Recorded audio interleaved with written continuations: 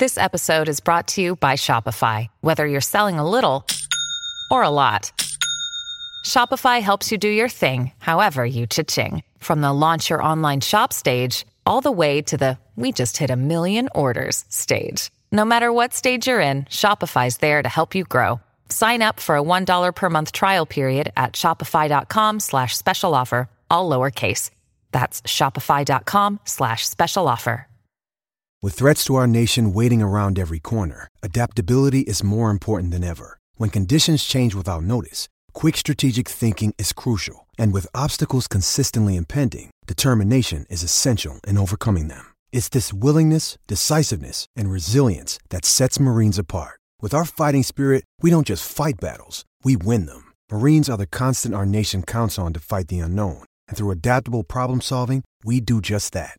Learn more at marines.com. This podcast is sponsored by Ramp. Are you the decision maker in your company? Consider this. For the first time in decades, there's a better option for a corporate card and spend management platform. Meet Ramp, the only corporate card and spend management system designed to help you spend less money so you can make more. Most corporate credit cards offer points as incentives, but those points amount to less than their worth in real cash value. Ramp's business cards offer you cash back, real money in your pocket. Plus, you control who spends what with each vendor. And Ramp software collects and verifies receipts automatically, which means you'll stop wasteful spending and close your books in hours instead of days. Businesses that use Ramp add up to 5% to their bottom line the first year.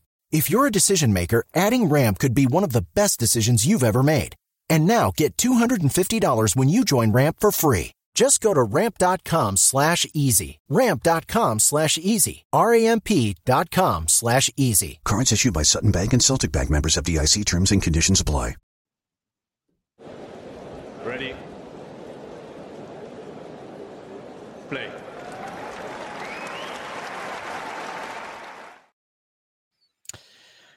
Good morning, as it is here in Germany. A good evening, as it is where David is in Melbourne. But it's not been the best of days, David. Well, no. You're getting this hot off the press. I've literally just come from the courts now. Tennis is a very tough sport. And, when you lose 7-6 in the third, having come back from a set and a breakdown to win the second set 7-6, it's very hard on the body and on the mind. But I would say this is that this is what makes players, because you have to keep bouncing back even after something like this, where you've traveled a long way all the way to Australia, had a decent week in Canberra, and then feeling good and lose first round, of course, to a very, very good player. But the chances were there. And unfortunately, he was unable to take the right chances to win the match. There was one point in particular, 1-1 in the third set, where he had a break point and a second serve and good string on the ball. And, he even said after the shot, what am I doing? And he missed the backhand return wide. And really that should have just gone deep middle and, in the point. And the guy ended up holding there. So it was, it was a tough battle, but he still got up a break. And then, to be fair, the guy played an amazing game to break him back. He didn't really do anything wrong. Gomez just went for it and made a couple of monster forehands and, clean winner return. And at 30-40, Liam played a great point. And the guy had a very sort of gunky volley, but wrong-footed Liam, and Liam slipped and lost his footing, so couldn't make the pass. But anyway, so there's small margins, and I'm sure that it's in matches like this, no one really deserves to lose or win. It's just a tough contest. But like I said to Liam after match, we're January. Let's judge the year at the end of the year. There's still a lot of tennis to be played. It's not like a bad level. It's a high level match, and you ended up on the losing end of it, and you can learn a couple of small things from it. But the biggest thing is to go forward and still be optimistic about the year, because you lose 7-6 in the third, 10-7 in the breaker, and even the last point, the guy hit an overhead, which I thought for sure he kind of choked it, and I thought for sure was out, but it must have just literally, it's Hawkeye, so must have just got the back edge of the back line.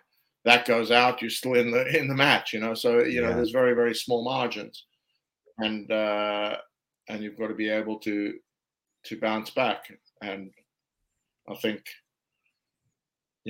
what I would say to anybody who's trying to play a game or in anything in life, you can't pick and choose when the disappointments or the high points come. It's I haven't actually looked at the stats yet. What was his first serve percentage, Gomez? Gomez's first serve percentage I have here. So he wins 77 out of 100. So he wins 64% of his first. Sorry, he wins 66% of his first serves, Gomez. Yeah, but what percentage of first serves did he make? Get in 64. Yeah. 64 overall. Can you break it down to the third set? Because I don't think he missed many in the third set. Right now, I don't have the third set stats, but actually, maybe I can get the third set stats. Let's have a quick look.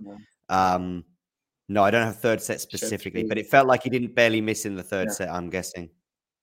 Yeah, his first serve percentage, I think, was very high in the third.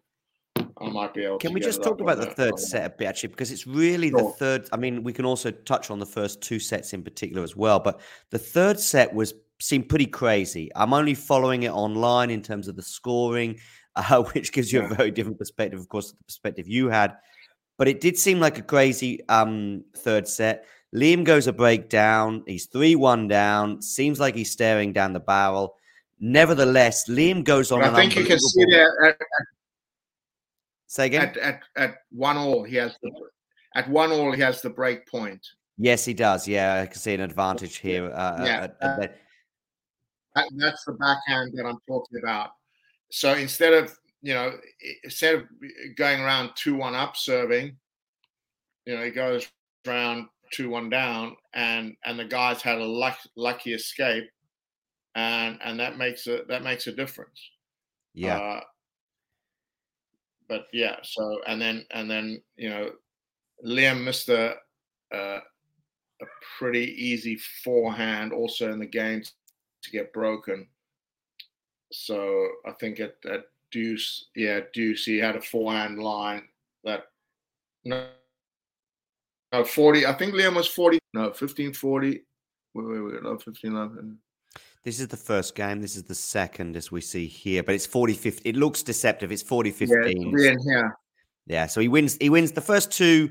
He gets a break point. It looks like Liam... Did Liam face a break point in the first game of the third set? Yes. So he's 30-40 down, but he manages... No. First game... Go on. No. That first game is Gomez served first. Okay. So Liam had a break point in both the first and third games, did he? Or he did. He had break point. I forgot about the one in the first game. Forgot all about that one. Yeah. I mean, to be honest with you, the third set was a humdinger. On that point. The third set was a humdinger, right? It was up and down a roller coaster. I mean, I want to just talk about a period of 3 games, David, where it looks like it's slipping away. He's 3-1 down, staring down the barrel, but then he goes on this run, winning 3 games in a row, break points galore. But actually, to be honest with you, he won those 3 games without going to deuce, I believe. So he actually wins those 3, and now he's 4-3 up with a break. Yeah, but I mean, I'd say I thought the guy was wobbling. And give him absolute credit, he came out absolutely swinging at 3-4. Liam didn't really do anything wrong that service game, except he didn't make a lot of first serves. But the first point, he hit a decent serve, and the guy just hit a clean winner backhand. He kind of anticipated and hit a clean winner backhand. So love 15. I think Liam even got love there. And then, the guy just went for it. And at 15-40, Liam played a great point, ended up hitting. And you think, okay, that's going to hurt the guy. And then they had another long point where the guy ended up at the net and in trouble and hit this kind of strange backhand volley that wrong-footed Liam. But it had nothing on it. But Liam was going the wrong way and slipped. Trying to turn around. He also faced. But go on, David. Yeah. So I think that was a tough moment. I think if he had served well that game and gone 5-3, it was done. But he didn't serve that well that game. And then credit to Gomez, who really came out saying, I think he just thought, I'm gonna lose this on my racket, and just went after it and made enough to break. Yeah. Because Liam didn't play a bad game. Liam saved a match point as well. Yeah. And you're thinking, wow, that's clutch. And then he gets to the tie break. And tell us about the tie break. I think the defining moment early in the tiebreaker. So Liam broke him first, and then second point, played a great point, had an overhead, and it was a tough overhead, but he didn't go after it, and he kind of pushed it a bit and pushed it wide, and I'd say he needed to have been braver on that point, because Two Love, he played a really good point. Two Love is very different, so I think, did Liam then go 3-1 down? Yeah, he did. He was 3-1 down. He was pretty much pretty much always behind in the tiebreak until 7-7. Did he get back to 7-7 at one point? Yeah, from 7-7. Yeah. I have a feeling that Liam double faulted at 7-7. Yeah, which was again you're 8-7 and you're on serve, but then the other guy's under pressure and it's against. As you say, fine margins. How was Liam after the match? How does he take, going out of a qualifier? We mentioned how at Wimbledon a couple of years ago he was 2 sets up in a tiebreaker. How does he take these kinds of defeat? The first 45 minutes after a loss like this is really difficult. And I'd say this one was one of the low moments in our time together. It's the second time he's lost 6 in the third here in Melbourne. The last time was in 2018 against Berrettini, where he was 4-1 up in the breaker, serving, having broken the back of the match, and he full body cramped. His body literally had to last 3 minutes longer. And just couldn't. The problem is the cramp hit his hand, and he couldn't hold the racket. So from 4-1 up in the breaker, serving, he ended up losing that tiebreaker as well. So whilst Australia's been kind of a good hunting ground, it's also been a place of some severe disappointments. In 2015, last round of qualifying, he lost to Mike Russell, who's playing his last Grand Slam event, who came out like on fire. And Liam was obviously, he was only 20 years old then, and was very nervous. And he'd beaten Mike Russell only like 6 weeks before that in Knoxville, so it seemed like a good draw. But so that was very disappointing. but he was, young. So today was very difficult. But, I think in general, he bounces back well. And I think, once he got over the initial disappointment, we started talking. At the end of the day, I would say that he just has to be a little bit braver in big moments. And it happened in Canberra as well. It's just choosing the right big moment to be a little bit braver. My honest opinion is if you can just keep the level and keep going, and manage to crack the top 100, the little bit of shackles that are still there will fall off, and then I think we'll see the best of Liam Brodie. I think there's more of a player inside of him than he's been able to show. On occasions, he's been able to show it, and he's a very good tennis player.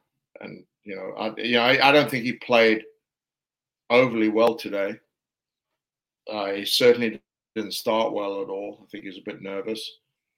But he still found a way to make, more than enough chances. I think if you keep making these chances, you're going to fall over the line. And it's crazy because, he's had some very, very good runs, third round of Wimbledon, quarterfinals of Tel Aviv, beating really good players. So it's just got to happen a little more often. And, today was an opportunity. He wasn't able to take it. But I think you can't keep putting yourself in that position and not have something go for you, because, last year he qualified here. And I think he was 5-2 down in the third set against Safiullin last year. Yeah. In the last round, and found a way to come back and win that match. So yeah. So the results have been there. It's just got to be a little bit more often. Not a lot, just a little bit more often. So that's my job as coach is to keep him in high spirits, and the big thing is we're only January. Let's see where we are in May. Because you keep playing good tennis, things are going to happen. What is the schedule now? Well, how does the next couple of days look like for you both? Well, tomorrow will definitely be a day off. I think we'll probably we'll go and have lunch somewhere, and then sort of, things have settled down and chat about the match a little bit more in depth. And he'll probably try either fly home tomorrow night or the day after, and then get ready for a challenger in Belgium, which starts on the second week of the Aussie Open. Okay. So 16th, is that? The first week is the 16th. The second week will be about the 23rd, something like that. The 23rd, that's it, 23rd. Yeah, so his next tournament is the 23rd, $125,000 challenger in Belgium.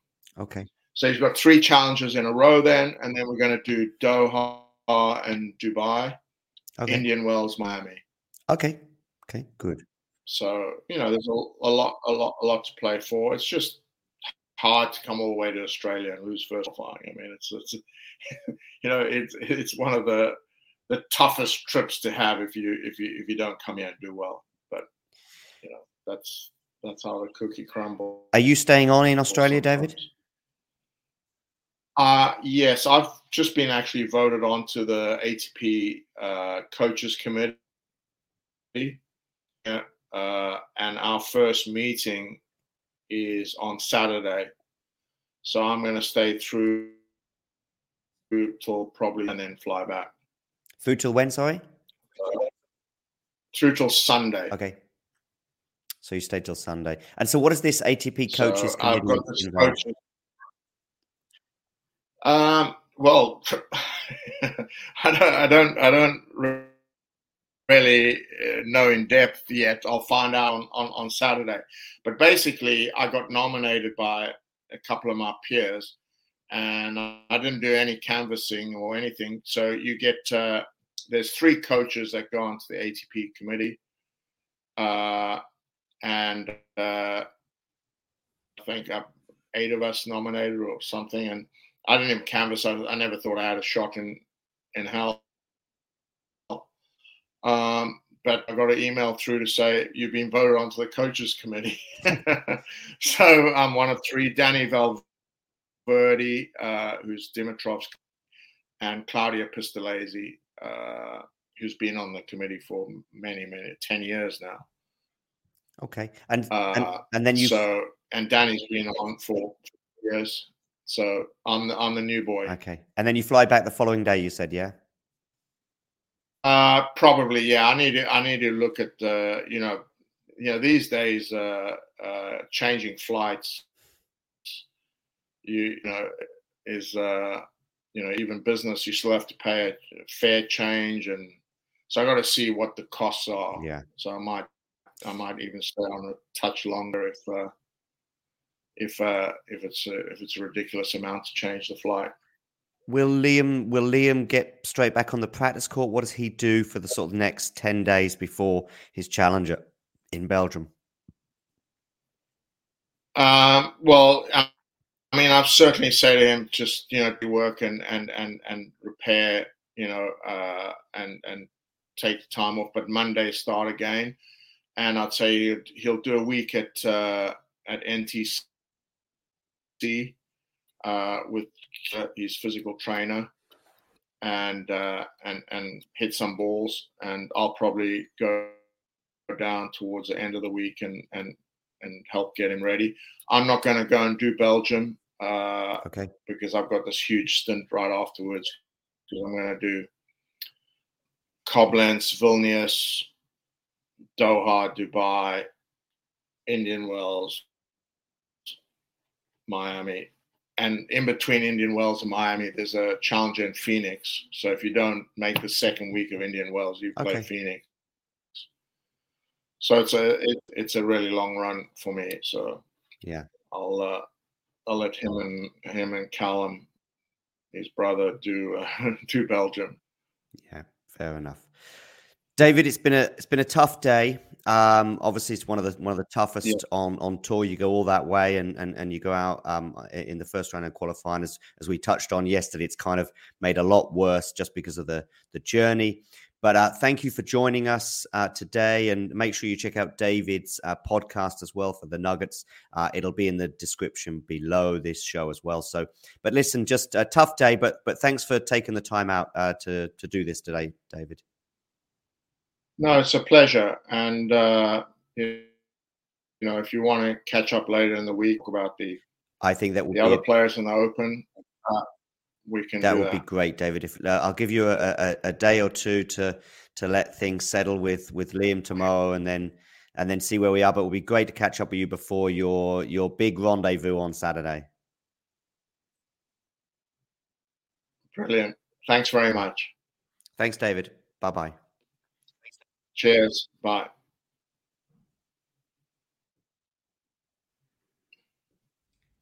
If you enjoyed this video, make sure you hit that like button. Don't forget to subscribe and click that notification bell so you don't miss out on all things tennis. Sports Social Podcast Network. Judy was boring. Hello. Then Judy discovered ChumbaCasino.com. It's my little escape. Now Judy's the life of the party. Oh, baby, mama's bringing home the bacon. Whoa, take it easy, Judy. The Chumba life is for everybody. So go to ChumbaCasino.com and play over 100 casino-style games. Join today and play for free for your chance to redeem some serious prizes. ChumbaCasino.com. No purchase necessary. Void where prohibited by law. 18+ terms and conditions apply. See website for details.